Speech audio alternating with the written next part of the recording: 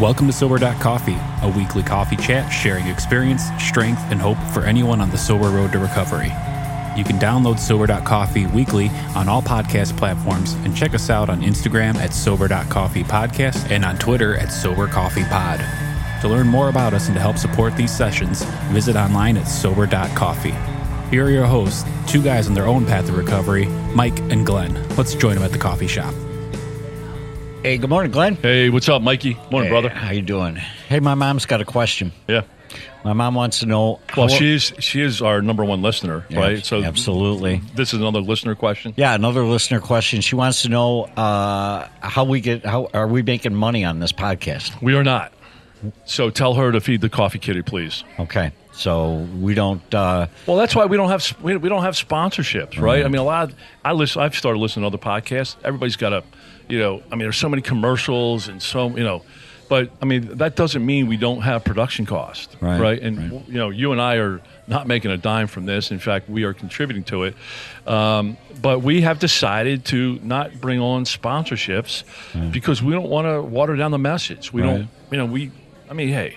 There do have a coffee kitty. Yeah, and there are a group of people who have helped sponsor us, Amen. and we really appreciate that. Yeah, they do it anonymously, and that's fantastic. I was going to use, back in my drinking days, I was sponsored by Captain Morgan, but they nixed my contract. I don't understand why. You said that in the parking lot session this morning, and I always spit my coffee out. It was great.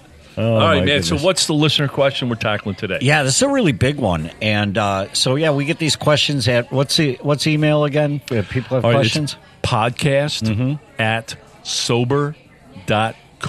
Right. So throw your questions out there. Today's I thought my eyes bugged in the back of my head when I saw this one. It says, how do you find your higher power and can you describe them? Whoa. Yeah, right? Oh, man, that is a big one. You want me to kind of jump in with my thoughts? Well, yeah, right. only because, here's where it gets a little challenging for me anyway, and this is why I want you to kind of jump in with your thoughts. I've got a description of my own higher power that I'd love to share, but the program calls me to be open to any kind of higher power. Mm-hmm. Go ahead. All right, so, first of all, this is a big topic to handle in one episode, but let's just buckle down and dive in. So I'm just going to rapid fire some thoughts here. So first of all, I think the stats are 50% of folks that come into AA are agnostic or atheist, right? Mm-hmm. And I'm not even really sure what those words are, but I just know that it's really not believing in a God, right? So for me, when I came in, I heard God, I froze up. My sphincter froze up because my vision of my God at that point in time wasn't working. Did you really just say your sphincters? I don't know how to spell it, but darn it, I said it. My goodness, go. I'm sorry. So what I learned early in the program is immediately I was being taught, and I'm still grasp at this at times, but my higher power shouldn't be me. I need to stop being my higher power, and which was a major change for me because for my entire life, I felt I was God. I really did. And people have said, hey, Glenn, everything you touches turns to gold, and man, and so people helped me build that, vision in my head. So I had to break that down, right? Mm-hmm. So to start with, immediately, and I'll tell you exactly where it happened, September 2014, I was on my counselor floor on a Friday afternoon. He became my God. His name's Matt. We're actually going to have him on a session. He became my God. And I said to him, dude, I will do whatever you tell me to do. It was almost like I surrendered. I surrendered to him. Mm-hmm. I said, I'll do whatever you tell me to do. Right. So early on, it was my counselor. It was the group of AA and the people in AA became my higher power. My sponsor became my higher power. Again, it just wasn't me anymore, right? That's a great point. So you don't know who your God was at that point, but you knew it wasn't you. Wasn't me, and I knew it wasn't that dumb doorknob that people talk about. Right. And sorry for the people that really believe in a doorknob as their higher power.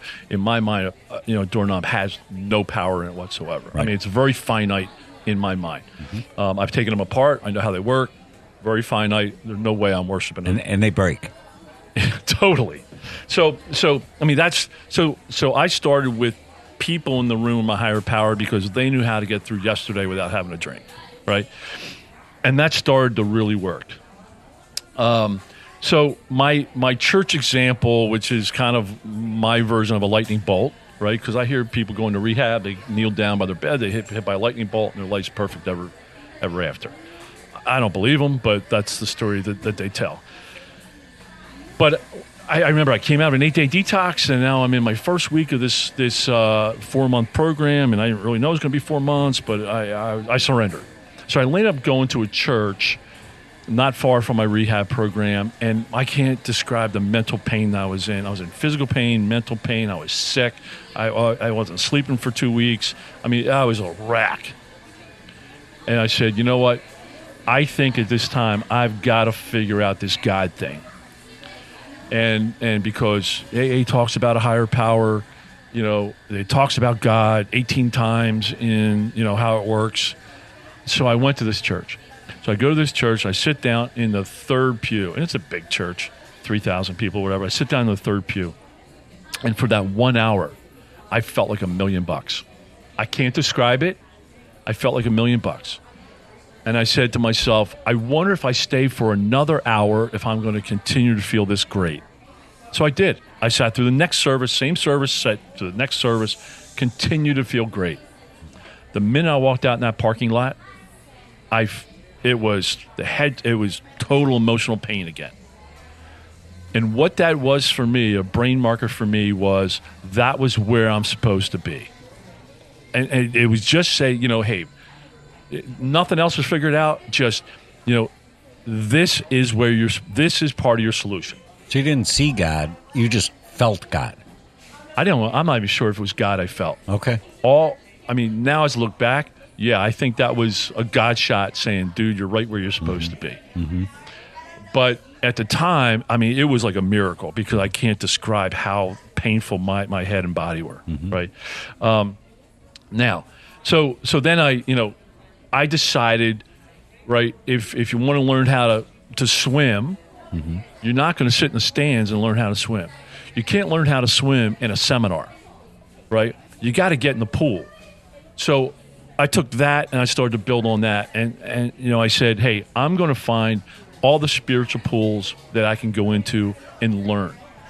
Because what I knew I had to do was break the judgmental, man-made rules, religious crap that I grew up with.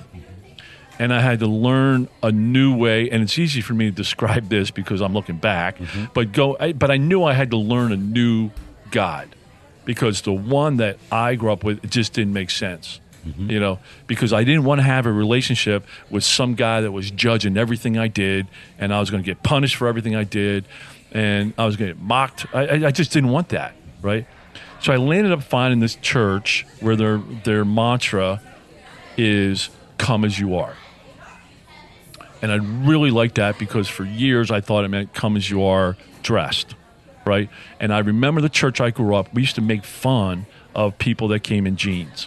We used to call them backsliders. We used to call them heathens. We had all these fine spiritual terms for them. And so this church is come as you are. And what I've learned to realize is, hey, come as you are spiritually. Just come.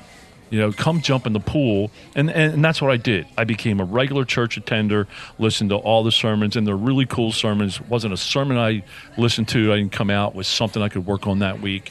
They openly talk about AA. They embrace AA within the church. From the head of the church, man, it's hey, AA rocks, right? And so that clicked with me too. That was sort of speaking to me too, right? So, I was a regular church attender, spiritual videos, that I would listen to. I started leading a guy's high school group, And I don't even like teenagers, right? But I started working with them, and I've learned so much from those kids, about what it's like to live a new life. I, really found my God's will message from another leader I went out to lunch with, So I really spent, a lot of time in the pool. I went to a 10-week spiritual program where I learned new stuff or new ways to look at God, that really started to work for me. Then I started, jumped into a men's group, and now I'm leading a men's group of, a bunch of guys that are all in the same pool, all trying to learn and grow. Some of them are AA, some of them are not, right? And working with others, and exploring topics and just trying to figure this stuff out. But I'm in the spiritual pool, right? So, yes, I think, going back to how you tee things up, I'm tempted to tell the story about my God. Sure. Right? But because you want people to share that same internal peace that you have now. Yeah, well, I just know it works, right? Right? So it's like trying to, if I fix my car, I want to tell people how I fix my car because I know it works. That's right. But maybe that's just so what it really clicks is I'm working with guys, right? And we're working early sobriety, step 2, step 3, right? They're like, Glenn, you shared about your God. I know you do a lot of spiritual stuff. I know you're really in the pool. Do I have to believe in your God? Right. That's the question. And I'm like, dude, absolutely not. That's right. You don't even need to believe in a God. You need to believe in a higher power. Right. I said, and it can be whatever higher power you want. And there are plenty of options. Absolutely there right. is nature. There is Buddhism. There are plenty of options. What I heard you say, though, forget about the script. What I heard from you is a willingness. I heard enthusiasm. You were eager. So there's a difference between sitting on the seat outside the pool. There's a willingness to go in the pool, but then there has to be an eagerness, and you got to jump in the pool and take that action. So willingness and your enthusiasm to expand and dive in to really look at what option is going to best work for you. But what I heard mostly is it was an internal connection that you made, and you defined your concept of a higher power, and then you made an internal connection with that higher power. Right. And I often talk about this dial, my imaginary dial, and every time I do it, I put my hand up. I wish the listeners could see it. Put my hand up, and I work this imaginary dial. But I got faith on one side, and I got fact on the other, right? So when I started jumping in the spiritual pool, right, and I'm standing on the side, and, I want to put my little toe in, but I knew it was, there's no way you read how it works, and it mentions God 18 times. That's kind of a priority, right? That's kind of a key. As you understand him. Yeah, so I'm like, all right, that dude I grew up with, man, just didn't work. Right. And, and in a prior episode, I had experience at church where this guy got baptized, and he was, he was an Ozzy Osbourne looking dude. In fact, he had an Ozzy shirt on, and they sat there and said, the church that he was going to prior to our church, my church, they said, hey, it's a good idea if you don't come around here anymore. Sure. And I'm like, that's the church I grew up with. Right. You know? And my church I grew up with, so that just didn't work. Right. So I'm glad I opened it up. But one of the things that I want to finish off with, and this is going back to my dial of faith to fact, I launched 100% faith.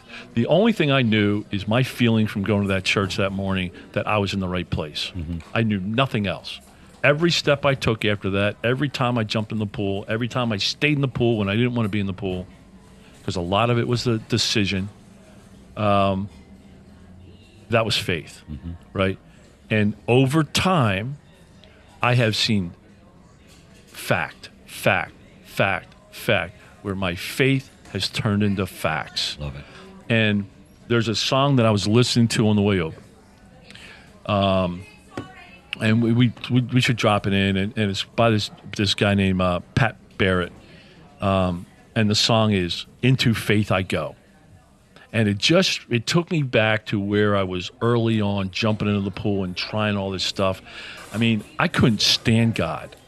I didn't understand God, and yet I'm in here leading the high school guys about God, and all I did was read the content, And I remember a guy, I remember a guy, in the program, Jack Z. He's like, "Hey, I prayed every single day, and it took 18 months before it clicked." And I was around the 18-month, and I would pray. I didn't know where my prayers were going. I didn't know if I was praying right. I've learned to, pray since, but I just did it.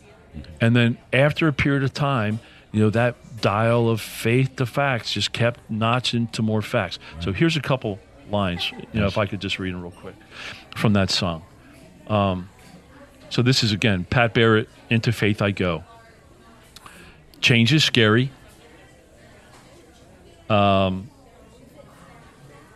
Stirring deep inside, living in fear is a sad way to live. I'm jumping in. Yes, there's ups and downs. Yes, there's highs and lows. But into faith I go. And that's literally what I did, man. I said, you know what? I am going to just keep staying in this pool. And there's guys that have asked me, Glenn, how do you figure out this higher power stuff? My answer is jump in the pool. All right. Guys and gals, get your suits on. Hey, Glenn, this has been great. I mean, again, it doesn't need to be my God, No. your God. It doesn't need to be our higher powers, but it needs to be a higher power. That's right. Awesome, man. All right, brother. Thanks for joining us for today's coffee chat. To contact the show, email us at podcast@sober.coffee. If you need immediate help, the AA hotline is 800-839-1686. The National Suicide Prevention Hotline is 800-273-8255. Remember, Mike and Glenn are sharing their own journey on the path to recovery. Any suggestions, medical or otherwise, are their own experiences and should not be viewed as professional advice. See you next week, and remember, there is a solution.